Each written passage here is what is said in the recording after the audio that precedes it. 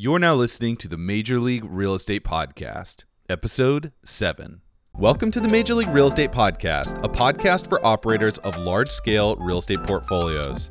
My name is Brandon Hall, and I'm your host. Together with my co-host, Dylan Brown, we talk about tax and legal strategies, and we bring on operators of large portfolios for in-depth discussions on how they grew their business.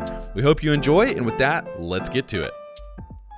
What's up, everyone? Welcome to another episode of the Major League Real Estate Podcast. We've got a really cool guest on today. But before we do, wanted to ask Dylan here, what are you doing for the end of the year, man? The holidays coming up. We're recording this kind of mid to end December. Got any fun plans? Yeah, huge fun plans, but the same every year. And so my family's pretty big, both sides. I got two sets of parents. So basically making my rounds all across Western Minnesota, starting in Annandale for the night before Christmas, and then ended up at my parents' place in St. Michael the day of. And I'm sure the week before we'll be traveling a little bit further, maybe even hit up north. It'll be fun. We love it. So definitely few too many calories, I will say, that many Christmases, but always a great time. There's a movie about that, right? Isn't there a movie about like 4 Christmases or something? There should be if there's not. I haven't seen it. Just seems like pure and utter chaos. I mean, I respect it. You got to get the family time in. But yeah, we are lucky this year. So I've got 2 kids, and we told both sets of our parents, my in-laws, then my parents, we're doing Christmas at our house from now on. Man. So we get to kick back and leverage our kids to control the whose house we go to. Yeah, man. Well, I am envious of that in ways, and then in other ways, I'm glad I'm not having to do all the cleanup. So I guess there's pros and cons of both. But yeah, man. Pros and cons of both. Yeah. All right, cool. Well, we've got a really cool episode here today. We've got Isaac coming on from Madison Specs to talk all about cost segregation studies. One of the big things that I wanted to point out, I know we've got a couple cool things here, but you got to stay and listen until the very end, because at the very end of the episode, we talk about partial asset dispositions.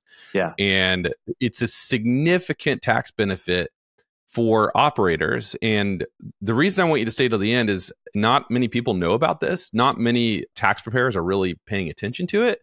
But it could create cash flow for your syndication, at least on the individual side, right?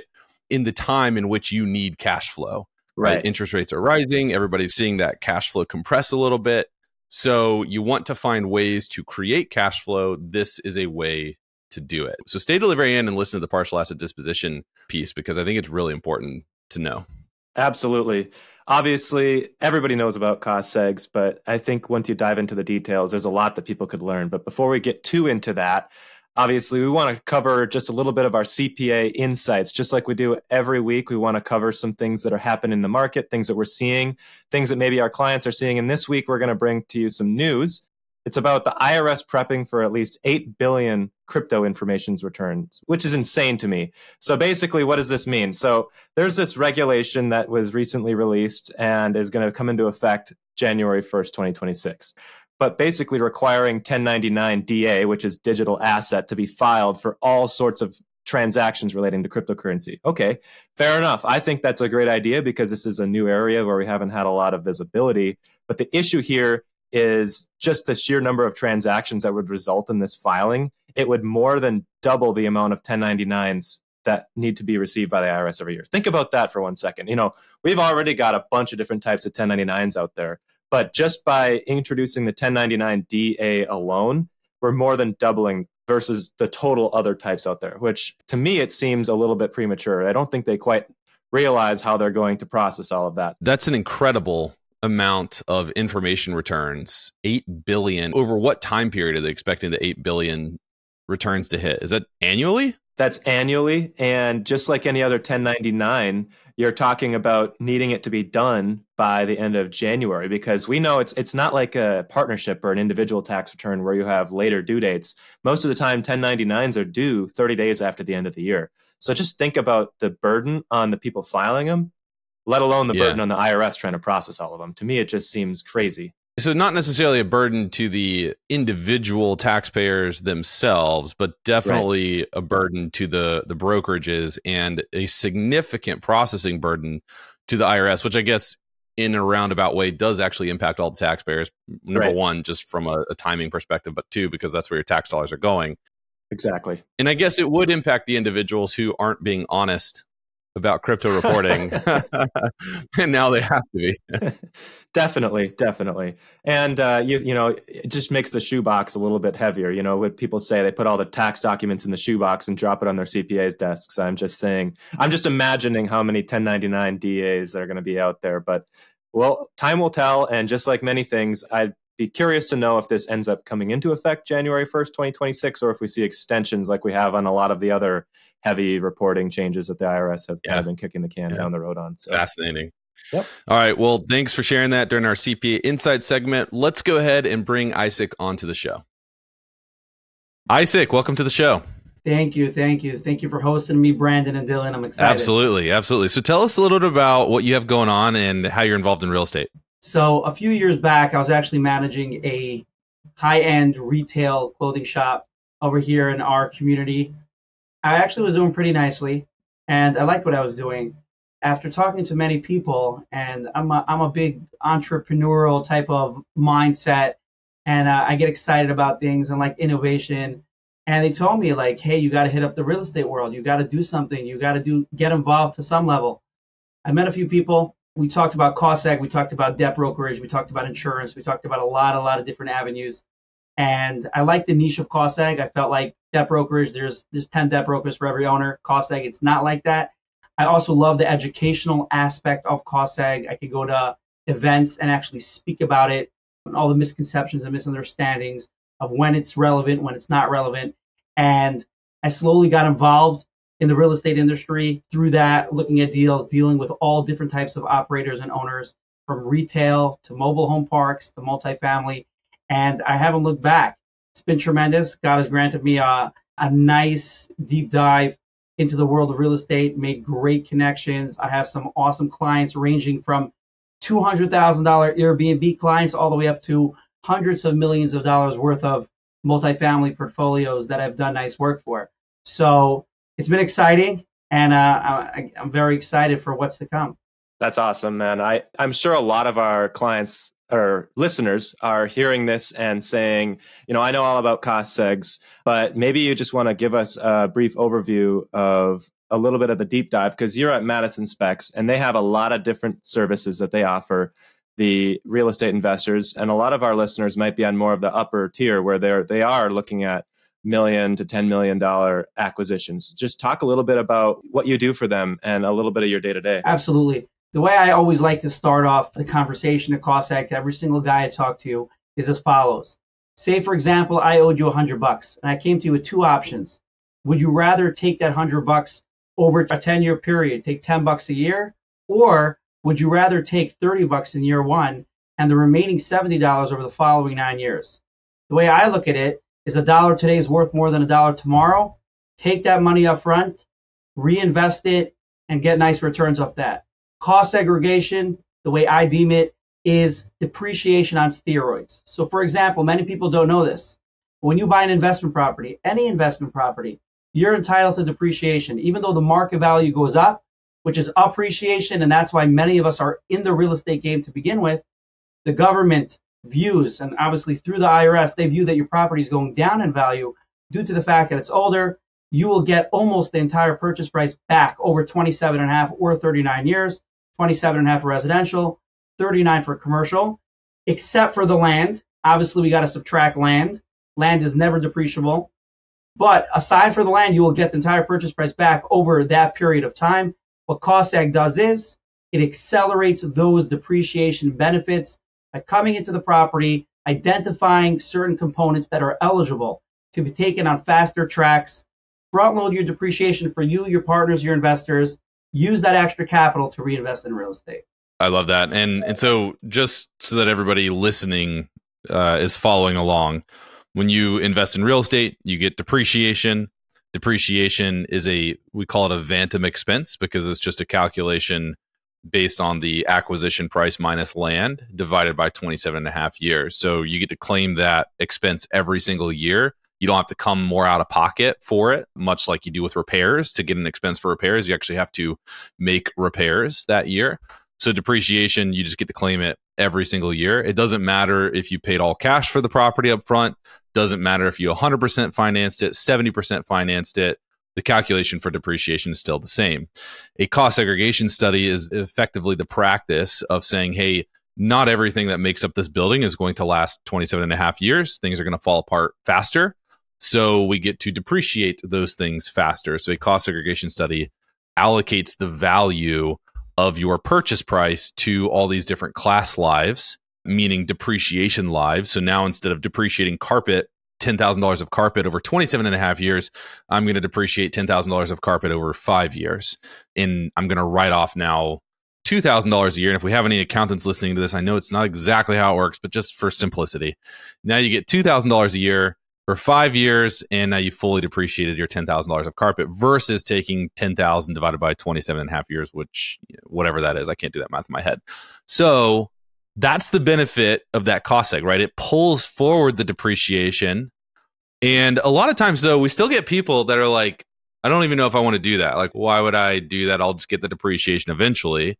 Because if I pull forward all the depreciation, yeah, it's great for 5 years, but then it drops off the cliff in year 5, 7, and 15. Why would I do this? What do you tell them?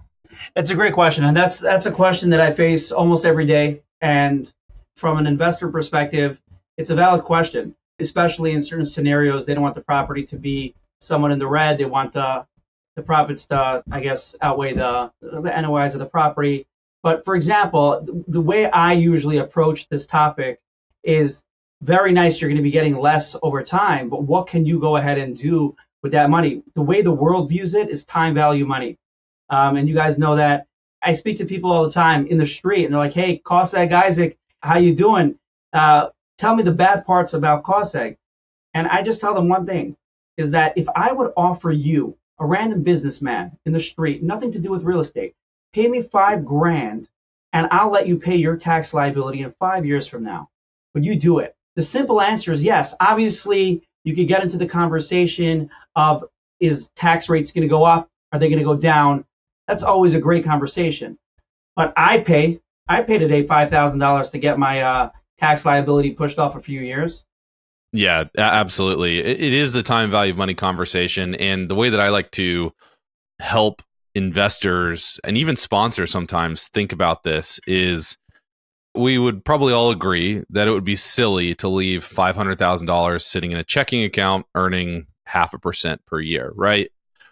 But if you don't do the cost segregation study, you are effectively doing the same thing, because embedded in the property that you've purchased is a savings account, basically, that you can tap into via depreciation over time, or you can tap into it up front via a cost segregation study. So we want to tap into that before that savings account is eroded away by inflation year over year over year. We want to tap into it. We want to extract those tax savings and ideally redeploy them. And I mean, even today, you can still redeploy them at treasury rates of like 4.5%. So it's a good deal most of the time. When is it a bad deal? When should you not do a cost seg study?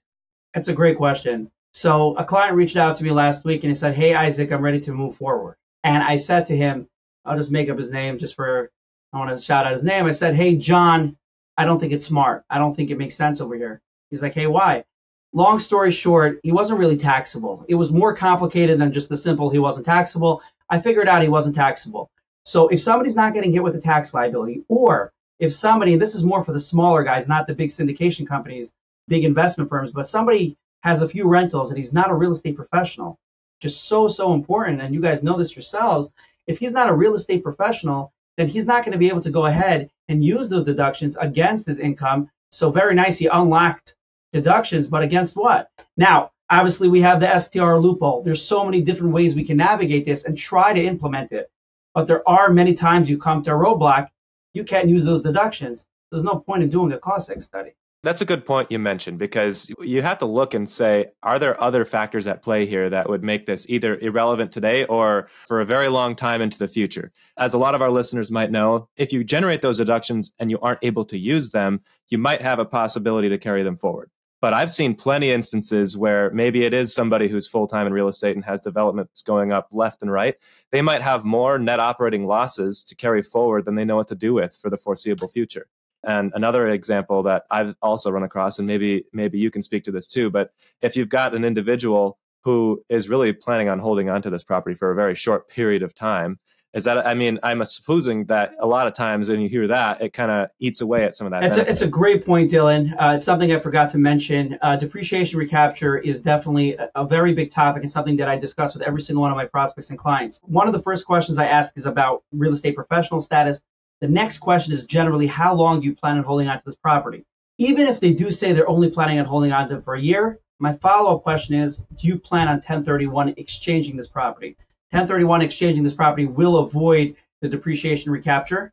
Not that it makes sense automatically to do, but then it becomes a conversation.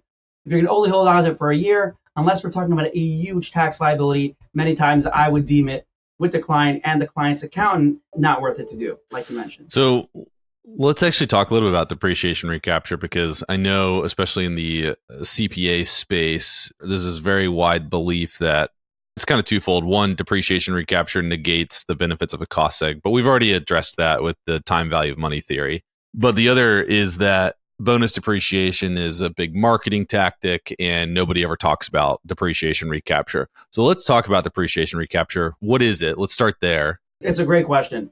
So again, the way I like to approach it is as follows. Very, very similar. Depreciation recapture and cost seg is a very similar idea to 1031 capital gains. If you 1031 the property, you defer your capital gain. But hence the fact it's a deferral. You're not erasing it. People have to know when they do a cost seg, you are not erasing your tax liability. You're deferring it and kicking the bucket down the road. In the same way by a 1031 exchange. If you exchange the property, you defer your cap gain. But eventually, if you sell it without replacing it again, you get hit with that cap gain. So too with depreciation recapture with a cost seg, you get to kick the bucket down the road so long that you hold on to the property, or that you go ahead and you 1031 it when you sell it. The 1031 will take care of the depreciation recapture. It will lower the basis of the new property. The second you don't do that, you get hit with depreciation recapture, which means that the same tax liability that you got out of will come back to you at a later point. Now, there are many components and different nuances people have to know that depreciation recapture is generally maxed out at 25%, as opposed to regular, if you do a cost seg today, you could offset ordinary income at 37.5%. So there's a 12.5% difference. Obviously, that is a deeper topic, but off the bat, that's something for people to know. You got to crunch your numbers and see what you're dealing with. Yeah, so typically the bonus depreciation will be recaptured at your ordinary tax rate. And that is where the question of what are the tax rates in the future, that question kind of comes into play. Whereas the straight line depreciation, that's going to be capped at that 25% rate. But still, even when you model this out, most of the time, the cost seg will still have a positive net present value, right? And that's kind of how you make these financial decisions, is you look at the net present value of the decision and you decide if it's positive, you make it, and if it's negative, you don't. Most of the time, the cost segs come out to be a positive NPV, even when you factor in that eventual depreciation recapture, because again, you've stripped out the tax savings and you've redeployed that and you've made money off of that. And you can do so even in today's environment at a risk-free level, very safe returns for that type of project. But you mentioned something that you can roll the depreciation into the next project via 1031 exchange. So talk to us a little bit about that. Are there any rules with personal property going into the next 1031 exchange? So when you say personal property, Brandon, what do you mean by personal property? Well, isn't there like a rule that's like, it's a 15% threshold for like tangential personal property rolling into the next 1031 exchange? I am not familiar with that. In my experience, all the guys that I've dealt with, and we've rolled it over via 1031, it's been a pretty simple and smooth process. They bought a property for $1 million. They did a cost seg. We got them $200,000 in year one. Obviously, the depreciable basis is now at $800,000. Let's take out land for a second. They buy a new property. Sometimes it really actually pretty interesting. You buy a new property for $2 million. Now you actually have a higher basis. You sell the property for 1.5. You buy a new property for $2 million. Now, even though the depreciable basis is lower because you rolled over the cost seg into the new property, but there's still enough meat on the bone actually to do another cost segregation many, many times. So in my experience, again, my experience has shown that it's pretty simple in terms of how you roll it over. The depreciable basis will be obviously lower, and that's the only ramification. So I want to take a second to explain the passive activity loss rules, and then I've got a question for both of you guys. I think it'll be a good question. So the passive activity loss rules were implemented in 1986. Before that, you could buy rental real estate and use the losses to offset your income. There was basically no rules around it. But now, if you buy rental real estate, the rental real estate is by default going to be classified as a passive activity. So any losses generated from your passive activity will not be able to be used to offset your regular non-passive income, such as my W-2 income, my business income. So what happens sometimes with sponsors is the sponsor really benefits from the cost seg because the sponsor is typically a real estate professional. They're doing this full time, or they're running multiple real estate businesses full time. So a cost segregation study that yields a large loss that the sponsor can tap into, and we've got episodes on how that all works from a tax perspective. But if the sponsor can tap into that depreciation, into that tax loss, it's super beneficial for the sponsor. The question, though, that we field a lot is how beneficial is it for my limited partners? And for the limited partners, if this is a passive loss, so if that K1 shows a negative $80,000 that I'm going to plug into my 1040, if I'm not materially participating, that's passive. And I may have my own portfolio. I may have the ability to make a grouping election to make it non-passive, or I may not. But for most of the LPs out there, it's just going to be a passive loss, and they're not going to be able to use the loss to offset any of their income. So instead, that loss will just be suspended, and it will be carried forward until some future passive activity that they're involved with either generates net income or liquidates at a gain. That loss could be used at that point to offset either the gain on sale or the income, because the gain on sale would be classified as passive activity income per the regs. But sometimes an LP can use the losses because they have other passive activities that are generating income, or because they are able to group their rentals together, thus group in this LP investment. They're able to qualify as a real estate professional and materially participate on the grouped activity. So these losses are good for that LP. So my question to both of you guys, and I think it's going to be interesting hearing both your perspectives on this, and Isaac, we'll let you go first. If I'm operating and sponsoring a deal and I'm raising capital, should I always do a cost seg study? Absolutely. So this is something I deal with on a daily. We know that in order to be a real estate professional, you got to spend 750 hours a year or more. If the IRS counted all the amount of time that I spent talking about this topic, and that would count towards rep status, I would have like maybe 10, 20,000 hours. This is a conversation that I deal with sponsors all the time. And it's actually a big problem in today's industry because many sponsors are always looking for equity. They're trying to squeeze every single last dollar out of guys, rightfully so, to get them for their deal. And they'll promote the cost seg. And many times, like what you said, many times, the LPs actually won't benefit from the cost seg because they're not a real estate professional and they don't have enough passive activity and passive proceeds to offset. So how do you approach this? How does that work? So first and foremost, I always ask people right away, are you married? Is your spouse working?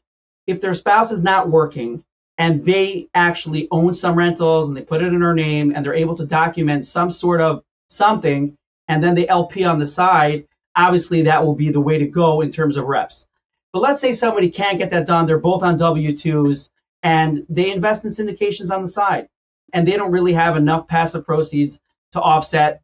They won't really benefit. People have to understand that there's a misconception out there. People think they can only offset proceeds from that specific deal.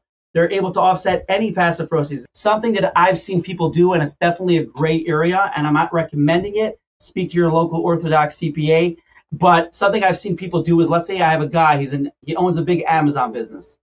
So he made his spouse a passive partner in his Amazon business. So let's say he's making $500,000 a year, and she's a 40% partner. So she's making a nice amount of that money. So they have a lot of passive proceeds. So when he goes ahead and invests in real estate syndications, he can offset passive, because passive against passive, like we said, obviously you're able to do.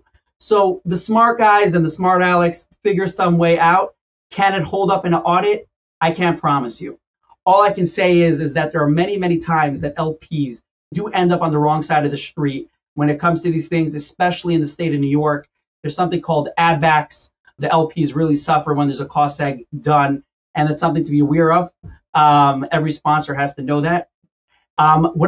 Just to end off, something that I speak to my sponsors about is that when you're promoting the cost seg for your deal, get me on a call with your potential investors and let me explain the good parts, the bad parts, if it makes sense, if it doesn't make sense. Don't just tell them for every single $100,000 you invest, you're going to get $30,000, $40,000 on the dollar, 30 cents on the dollar, or $30,000 for every $100,000 you invest. It could be they can't use it. So definitely important to know. Dylan, what do you think? Should sponsors always cost seg? Well, I have two answers for you, and it depends, but I'll tell you what it depends on, so I won't leave you hanging. But first of all, I just wanted to say that if I had a nickel for every one of those creative solutions that I've heard LPs try to come up with, I mean, it happens all the time in our business, Isaac. I mean, you wouldn't be surprised, but you'd be amazed, right? It's just something that we see a lot. But to answer the question, Brandon, it's going to depend on hold term. And let me define what I mean by hold term. And I'm assuming, first of all, in this answer that, let's just say for simplicity's sake, the LP doesn't really have anything else that they can use the losses to offset, right? If they can, to Isaac's point, that could shift the needle towards doing the cost seg. But if we're talking about a syndication that we've seen lately, especially in the last 5 years, where a property is planned on being held for only 3 years, and the deal is structured in such a way that the sponsor, the general partner in the deal, doesn't really have a means to take any of those losses, which we've talked about that in other episodes.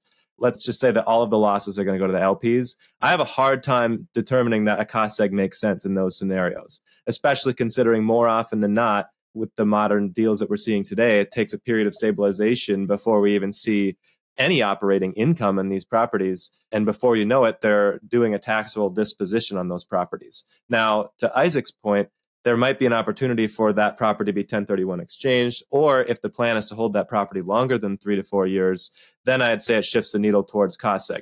With all of that said, Brandon, to the very first point we were making about time value of money, there is a certain threshold of deal size.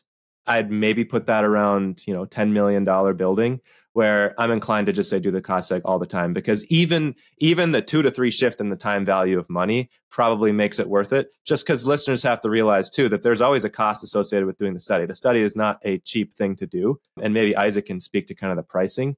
But anytime, if you're thinking like a finance person and you're calculating a net present value, you're just determining the differences in cash flow resulting from the decision you made compared against the cost of making the decision. The cost of making the decision, meaning doing the cost segregation study. So that's, I guess, my long-winded answer. And it depends on the hold period up to a certain point. And then beyond a certain point, call it 10 million. Don't mark my words. We're just calling that the threshold. Above that, it starts to be a no-brainer. You both made really great points. My 2 cents on this topic is, if you're sponsoring a deal and you're in the multi-million-dollar building range and you don't know if you should do a cost seg, you should probably lean towards doing a cost seg, because the reality is that you don't know what is going on in every single one of your LPs' tax lives, right? And you don't know, it's impossible to predict, even if you did know every single one of your LPs and you were doing all their tax returns and you knew exactly what was going on, it's still impossible to predict what sort of opportunities might come up for those LPs at future points where passive losses generated today that have been suspended might actually help them. So I kind of lean more towards you should lean towards doing a cost seg on most of these projects. But you actually brought up something really interesting, Dylan. You mentioned cost. So Isaac, how do companies that provide cost segregation services come up with the price of the service? It's a great question. So there's 2 types of cost seg companies. I think people are pretty familiar with this, but I think it's important for people to know. There's the algorithm-based type of software study where you could press a link online, get a study 20 minutes later. The idea is, I think I'm pretty familiar with the idea. It's that they just, based on this type of property, these types of properties that we generally get X amount of dollars in depreciation, will give you that. As opposed to an engineering method, and that's really the tier one companies, that's what they do. And there's a lot of great companies out there, KPKG and Madison Specs and Bedford. There's some great companies out there that do high quality work. The engineering method is actually dissecting every component of the property. We'll come in either via a virtual tour or a physical tour. We'll actually look over not every single room. A multifamily property, we'll look at like 2 or 3 units of each type, one of the studio and then the 2-bedroom one, etc. So obviously the engineering studies cost more than the software studies. So we generally charge anywhere, I would say, from $4,000 to $8,000 for a study. Obviously, if we're talking about a 300 square foot office space or industrial complex, it's going to be much more. I'm doing right now, we charge them 15 grand, a huge new constructed hotel in Manhattan, an $83 million build. So it's a very extensive job. But generally, I would say anywhere from $4,000 to $8,000 range. Now, other companies are definitely in the same market. Something that I think is very important for every single person to know, and I deal with this all the time, is that somebody will come back to me and say, hey, Isaac, I got a quote from another company at $500 less. Can you help me? And sometimes, yeah, absolutely will come down. But something people have to know, and this is not just with software studies. This is a competent cost seg firm versus a non-competent cost seg firm. If I'm going to get you $50,000 more in depreciation than the other firm, yes, you might be saving $3,000 up front, but on the back end, you're losing out on a lot of extra cash in your and your investors' pockets. People don't realize that. Besides the fact about audit protection, which is important, responsiveness, there's so many different factors that go into a cost seg company, but just straight up, black and white, if we're going to get you $50,000 more, or sometimes even more, you're making a wrong decision. So I try to educate people on that, but I would say you're safe to say between $4,000 and $8,000 for traditional cost seg study. That makes sense. That's pretty competitive from what I've been seeing. And 2 things that you kind of mentioned stood out to me that I want to dive into, or just at least highlight a little bit. First of all, being in the scenario where you're paying for an engineering approach cost segregation study, like you said, you're actually paying for someone to be boots on the ground. They have to visit the property. They have to take a look at the blueprints. They have to take a look, pictures all around. There's sometimes software such as Bluebeam, if you've ever met with somebody who's done a cost segregation study where they're doing things called takeoffs, which is basically an itemized list of all the components of a building. These can be very extensive. They should be done by engineering or architect type professionals, not just CPAs and not just a software algorithm. So that's the first interesting thing that I kind of took away from what you said that probably drives the price up on a more high quality cost seg. But the other thing that I think listeners would benefit from hearing is just a little bit on what the IRS is looking at when they're looking at a cost segregation study. Because really the IRS, they put out audit technique guides that cover the different levels of reliability in a cost seg study. And they actually have 6 levels. You kind of mentioned the first level, and first meaning the top tier, the one that stands to have the most weight if it was ever examined by the IRS, which is a detailed engineering approach based on actual cost records. You know, that's the kind of study we're talking about here, Isaac. We're not talking about tiers 2 through 6. 6 being, I guessed. It's literally called the rule of thumb. It's not guessing, but it's effectively just taking your thumb and saying, yep, I've done this so many times that I'm guessing that there's about 15% of a reclass in there. And those have to be conservative to even stand a chance. So the way I see it, and correct me if I'm wrong, as you move up those tiers, you kind of start to be able to take a stronger position towards reclassifications just because, you know, there's more that goes into it and you have more to substantiate your position. If I remember correctly, I think out of tiers 1 through 6, softwares fall at tier 5, which is the sampling or the modeling approach, which is only one above just rule of thumb. So just so our listeners get some sense of why there's such a variation in the different types of cost seg studies out there, I think that would really help for most of them. No, for sure. And very, very well said. And I have friends that do the rule, they buy rentals and they're like, I say to them, hey, when am I doing your cost seg work? And they're like, hey, we just do rule of thumb. If we get audited, we'll just quickly do a cost seg study or something like that. I don't buy that. I'm not that type of guy. And again, I don't like bashing anybody. I think the software approach has some legitimacy to it, but like you said, it's tier 5. But I think the most important factor, and I think it's just so important to know, if you're going to do rule of thumb or software and you're going to leave meat on the bone, you're ultimately cheating yourself. You think you're saving money, but you're really not. Besides the fact that when you hire a legitimate cost seg firm, they won't just do the study, they'll walk you through the process exactly of Like, for example, like I said earlier, I'll get onto calls with my sponsors and explain to different investors what they could do. So they're getting my time and my expertise. Exactly. And a lot of times I'll actually win investors for some of my clients' deals through the way I explain it. They're like, hey, because depreciation is a big play. People obviously are investing in deals, not just for depreciation, but depreciation is definitely a factor. So yeah, like you said, there's different tiers. I think it's important to know what you're buying. You get what you pay for, and definitely good to keep in mind. Yeah, for sure. Well said. With this whole topic, I want to ask about kind of one thing that comes to mind if you think about big elephants in the room with cost segregation studies in general, depreciation in general, just the outlook that we have for the next few years. And one of the things that I have a lot of clients who come and ask me about is the depreciation, the bonus depreciation phasing out gradually over time. And I'm sure you've had clients come to you and ask the same thing. So for our listeners, what's essentially happening, starting in 2023, this would be the first year of the quote unquote phase out. We have bonus depreciation, which is this special allowance of depreciation. It allows for a large deduction in the first year. That's what we've been referencing throughout this episode, right? Through 2022, since the inception of the Tax Cut and Jobs Act, when it came into effect a few years back, we've had the ability to take certain assets 100% deducted in the first year. Now, in 2023, that's moving down to 80%, where the remaining 20% of the cost is now needing to spread over the same number of years it would have been before TCJA, the Tax Cut and Jobs Act. In future years, it's going to step down to 60 in 2024, 40, so on, until we see a gradual step down in bonus depreciation. It's called the phase out. The question I have for you, Isaac, is twofold. One, do you have a lot of clients coming to you with concerns about whether a cost seg is worth it after the bonus depreciation phases out? And two, if you do, what are you saying back to them? It's a great point. Another topic that I deal with a lot, especially towards the end of the year. People are trying to close before the end of the year so they can get to 80% as opposed to 60% if they close 5 days later on January 5th. Definitely people are busy with this. It really makes a domino effect back to their investors as well.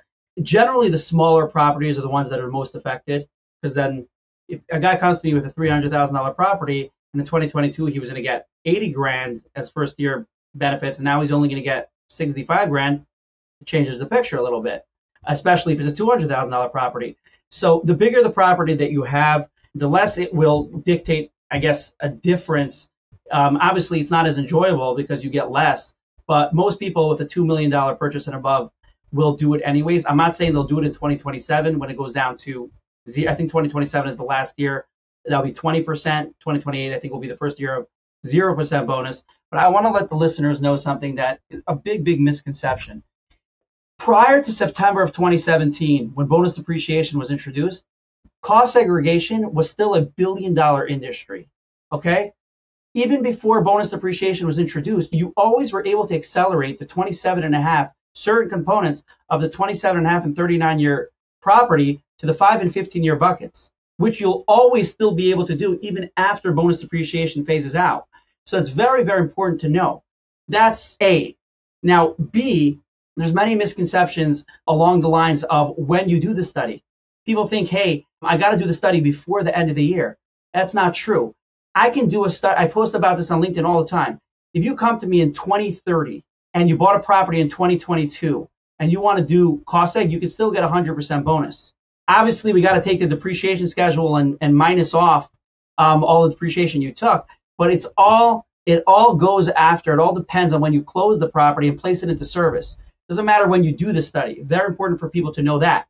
Now, to address some of the other points you made, so it's going down, like you said, 80% in 2023, 60% in 2024, so on and so forth. Something to just keep in mind, like I said, you'll always be able to accelerate it into the 5 and 15-year bucket. So if you have $1 million property and we identify, let's say, 10% of the property as 5-year components, carpet, flooring, chandeliers, those types of items, you'll get it over 5 years.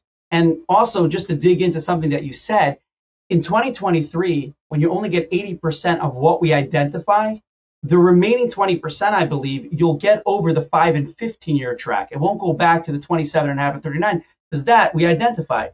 So important to know, a lot of important points. You don't have to do it that year. It goes after when it's placed into service. You can do a look back study lots of people don't know this. You bought a property 4 years ago. You're allowed to go ahead and do a cost seg today. We can do catch up retroactively. But definitely the smaller properties are definitely more of a question if it's worth it to do. It was like a no-brainer sometimes before 2023. Now it's like, hey, maybe not. In 2024, it's like, oh my God, 60%. The $300,000 properties might fall to the bottom. I could see that happening. I love the look back studies, especially in years that people qualify as a real estate professional.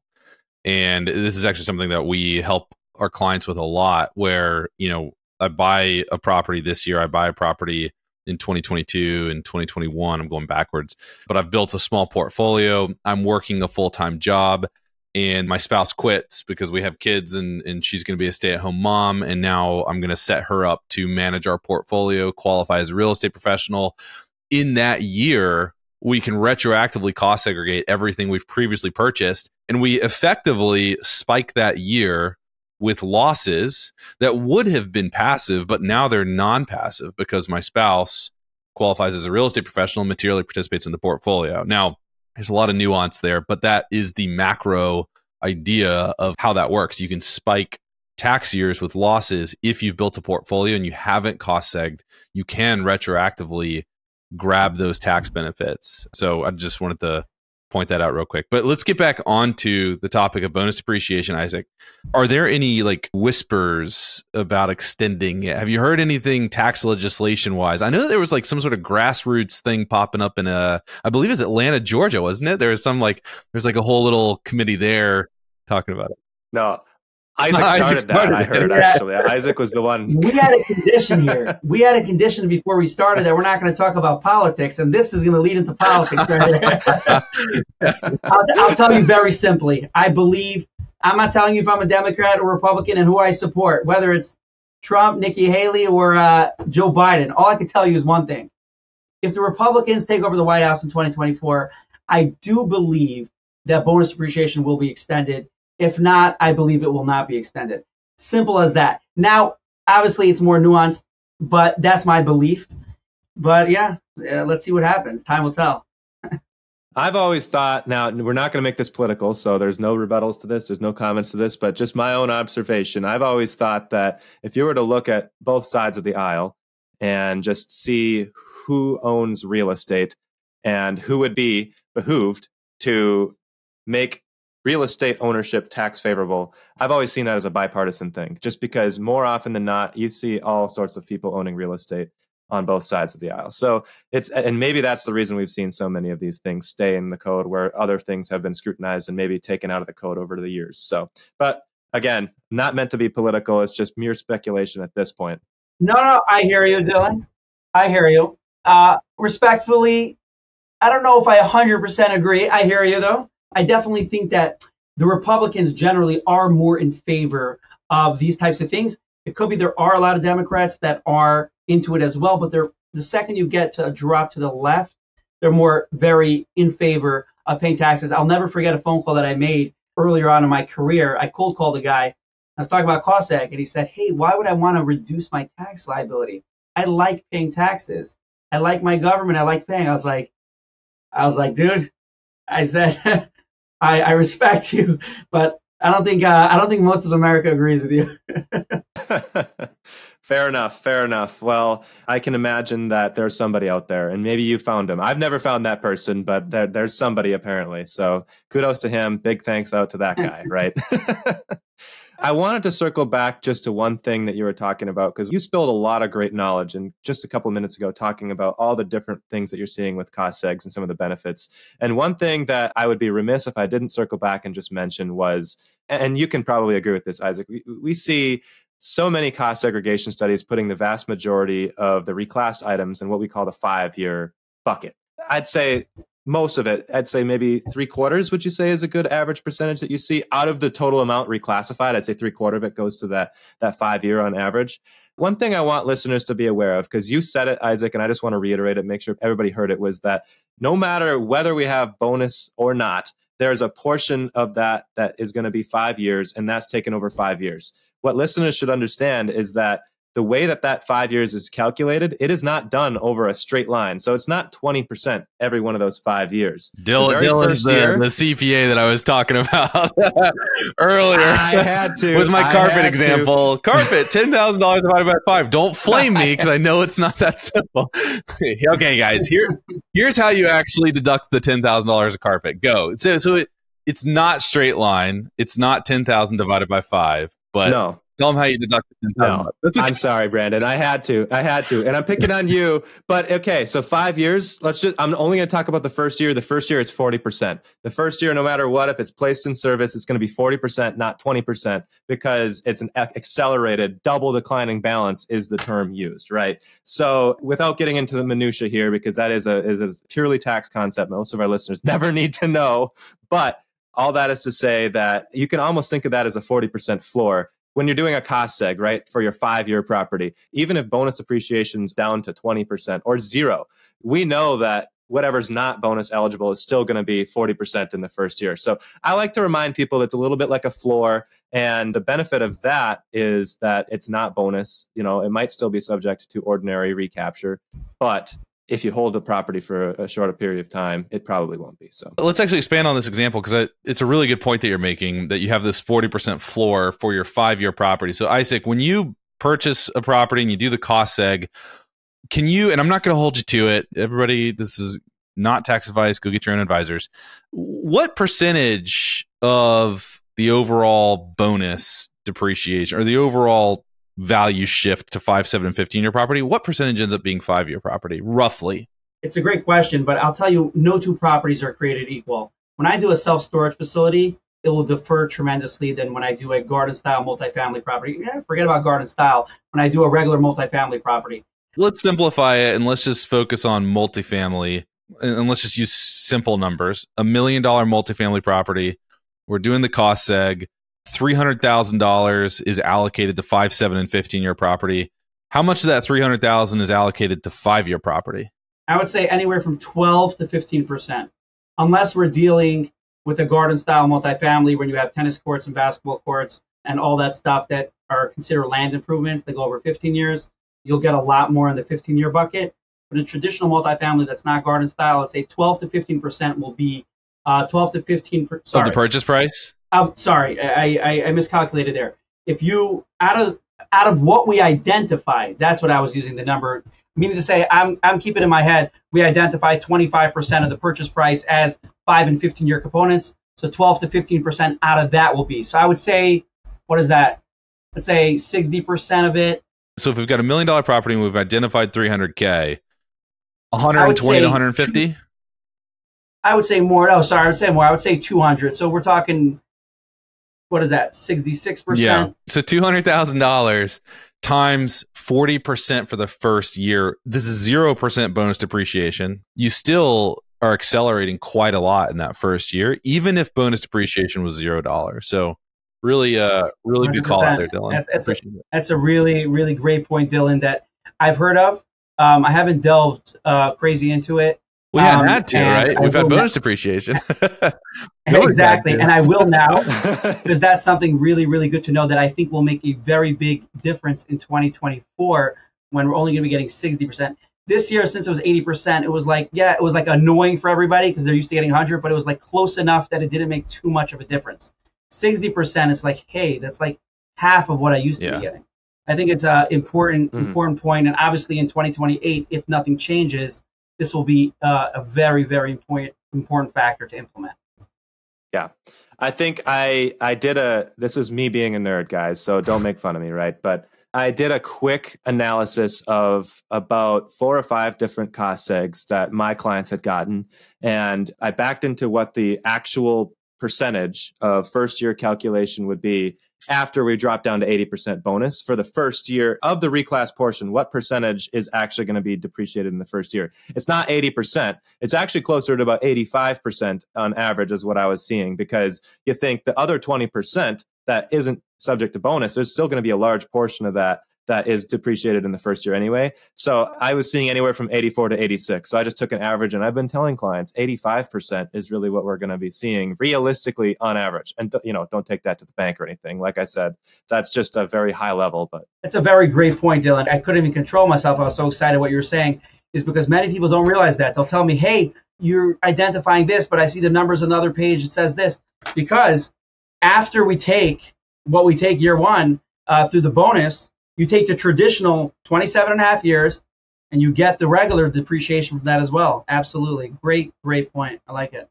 I want to touch very briefly, because we are coming up on time, very briefly on the major benefit that like nobody ever talks about with cost seg studies. So we always talk about bonus depreciation and all that type of stuff, time value of money, and all that's the sexy stuff. But nobody ever talks about partial asset dispositions. And like I see it as a massive opportunity for people that have owned real estate for a number of years, where you've done improvements. Like if your accountant hasn't brought up partial asset dispositions, they might not be doing it for you on the back end. So what are partial asset dispositions, and how do cost segs help with that? Absolutely. And this is something, again, I deal with on a daily. When people do renovations and they do rehabs to properties, a lot of times we deal with these multifamily guys. They come in, and their traditional mindset and what they're doing is they're value adding the property. There's so much meat on the bone. Renovations, sometimes we can get 50% back of what they spent. Sometimes less. It depends, obviously, if it's structural stuff that they did. But many times it's new flooring, vinyl flooring, cabinetry, chandeliers, windows. These are all amenities like appliances. These are all items that have tremendous depreciation value. And just an example, I sent out a report today for a guy who did like a gut reno. But one of the downsides of doing a gut reno is that the actual purchase, there's very little meat left on the bone, because if you do a reno right away, then we can't give you benefits for the carpet that you used to have because you threw it in the garbage. But in terms of the reno that you did, we're talking about sometimes 50-60% of the reno, the construction budget balance. And there's a lot of meat on the bone there, and something that a lot of people don't know, and it's something to know. And once we're on this topic, I would like for just 1 minute, if it's okay, to talk about double dipping. It's something that I like to tell my clients. A client is closing a property today, November 30th.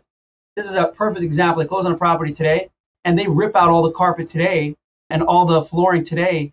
They're not going to be able to benefit from a purchase study as much. Wait 2 months or a few months, and if it's in 2 separate calendar years, you can benefit from the purchase and benefit from the renovation at its full capacity. So I don't know, that doesn't always work for people. They want to do it right away, but just something to keep in mind. If it's in 2 separate calendar years, generally you could double dip. Let's actually back up a little bit and let's talk about what a partial asset disposition is, because you're talking about front loading on the front end, which is awesome. And I like that you made that clarification about the double tax years, because that is important. But a partial asset disposition can occur at any time during ownership. So the idea is that if you have a building that has a roof, well, all the buildings have roofs. So you have a building that has a roof. You later replace the roof, right? Maybe you go 5 years and then you've got to do a roof replacement. Well, whether or not you get a cost segregation study done, that roof that you replaced has value, right? And you are depreciating that roof. So when you replace it and you add a new roof and you rip off the old roof, then in theory, you should also immediately deduct the value associated with the old roof that no longer exists, that you ripped out, right? Because if you don't deduct the cost of the old roof that no longer exists, then even though you have one brand new roof, you are effectively depreciating 2 roofs. And so a partial asset disposition enables you to take that deduction, but a cost segregation study makes the partial asset dispositions easier, because if you don't do a cost seg study and you go and replace the roof, first off, your accountants are not going to catch that. And I would love to sing our praises and talk about how amazing we are, but look, if it's March 14th, we ain't going to catch that either, right? New roof, boom, that's what we're depreciating. But what you want to do to optimize is you want to be able to say, wait a second, the new roof is replacing a roof that's no longer there, so we should be taking a deduction for the roof that's no longer there. And if you get a cost segregation study, that study will identify the value of that roof at the beginning of the ownership period.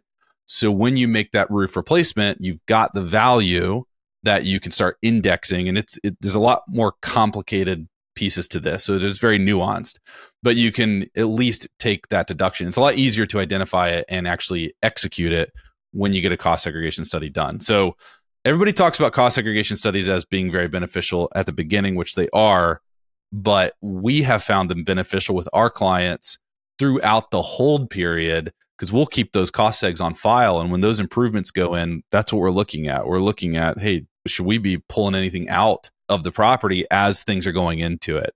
And that's great tax optimization over time. And you don't have to recapture it. Like it's amazing, but not a lot of people are doing it. Mm-hmm. Great points. Great points. Yes. I'm going to swing into the last segment here. Honestly, this has been a great talk. I think a lot of our listeners are going to hear this episode, and I hope everybody learned at least one thing about cost segregation studies. I know I did. I learned at least one thing. But with that said, we're at the end of our episode. We've got time here. I have one last question for you, Isaac, and we're going to call this one the Streamline Spotlight. So tell me, what technology have you most recently adopted to streamline your business or professional workflow that has made you more effective? Can be anything. The easy answer is AI. That's the easy answer that 9 out of 10 people are going to answer, but it's the truth. It's made my life easier in a lot of different ways. It performs tasks for you at obviously you know this, at a much faster pace. I like being very personal when I speak and email clients. So I don't just like say AI type of my emails and those types of things, but when I'm putting together bios and when I'm putting together, I speak at a few events a year, and I'm putting together different newsletters and stuff like that. It's been a tremendous resource. That's basically it. That's what I've implemented. I'm not a big tech guy. I'm more old style in the sense that I love being personable. Like I'll go to each and every one of my clients every few months that are in my area, visit them. I'm not like that little geek behind the computer just doing everything from there. I'm very relationship based, but AI has made my life easier. It's not really technology, but VAs have made my life easier, really, to be able to delegate and certain tasks that I could focus more on actual outreach, speaking to more people. So yeah, absolutely. Got it. Wow, pretty soon they're going to be one and the same, I would say, virtual assistants and AI. I mean, but hey, I really appreciate that. We could talk for hours on that. I know that's probably a lot of people's answer these days, but I appreciate the insight. Isaac, if people are listening to the show and they want to reach out to you, how do they do that? LinkedIn. I'm happy to give my phone number and my email. I'd love to talk to each and every one of you. But LinkedIn, I'm very active. I will respond to you on LinkedIn within a few hours. I haven't, in the past couple of years, I think there hasn't been one day that I haven't been on LinkedIn for a few hours. That's where a lot of my business is generated, a lot of connections that I make and I take offline, get into Zoom calls, meet in person. But yeah, that's the start. Awesome, man. Well, we'll link to your profile in the show notes. Isaac, thanks so much for coming on. We really appreciate it. Thanks for listening to the Major League Real Estate Podcast. There are 3 ways that you can connect with us. If you're interested in getting email updates on upcoming shows, go to www.mlrepodcast.com and subscribe there. If you'd like to explore a tax and accounting relationship with our CPA firm, you can go to www.therealestatecpa.com/MLRE and fill out the web form to get started. And if you'd like to connect with Dylan or I on social media, you can find us on LinkedIn and Twitter. Just search Dylan Brown CPA or Brandon Hall CPA. Shoot us a request. We'd love to connect. We'll see you next time.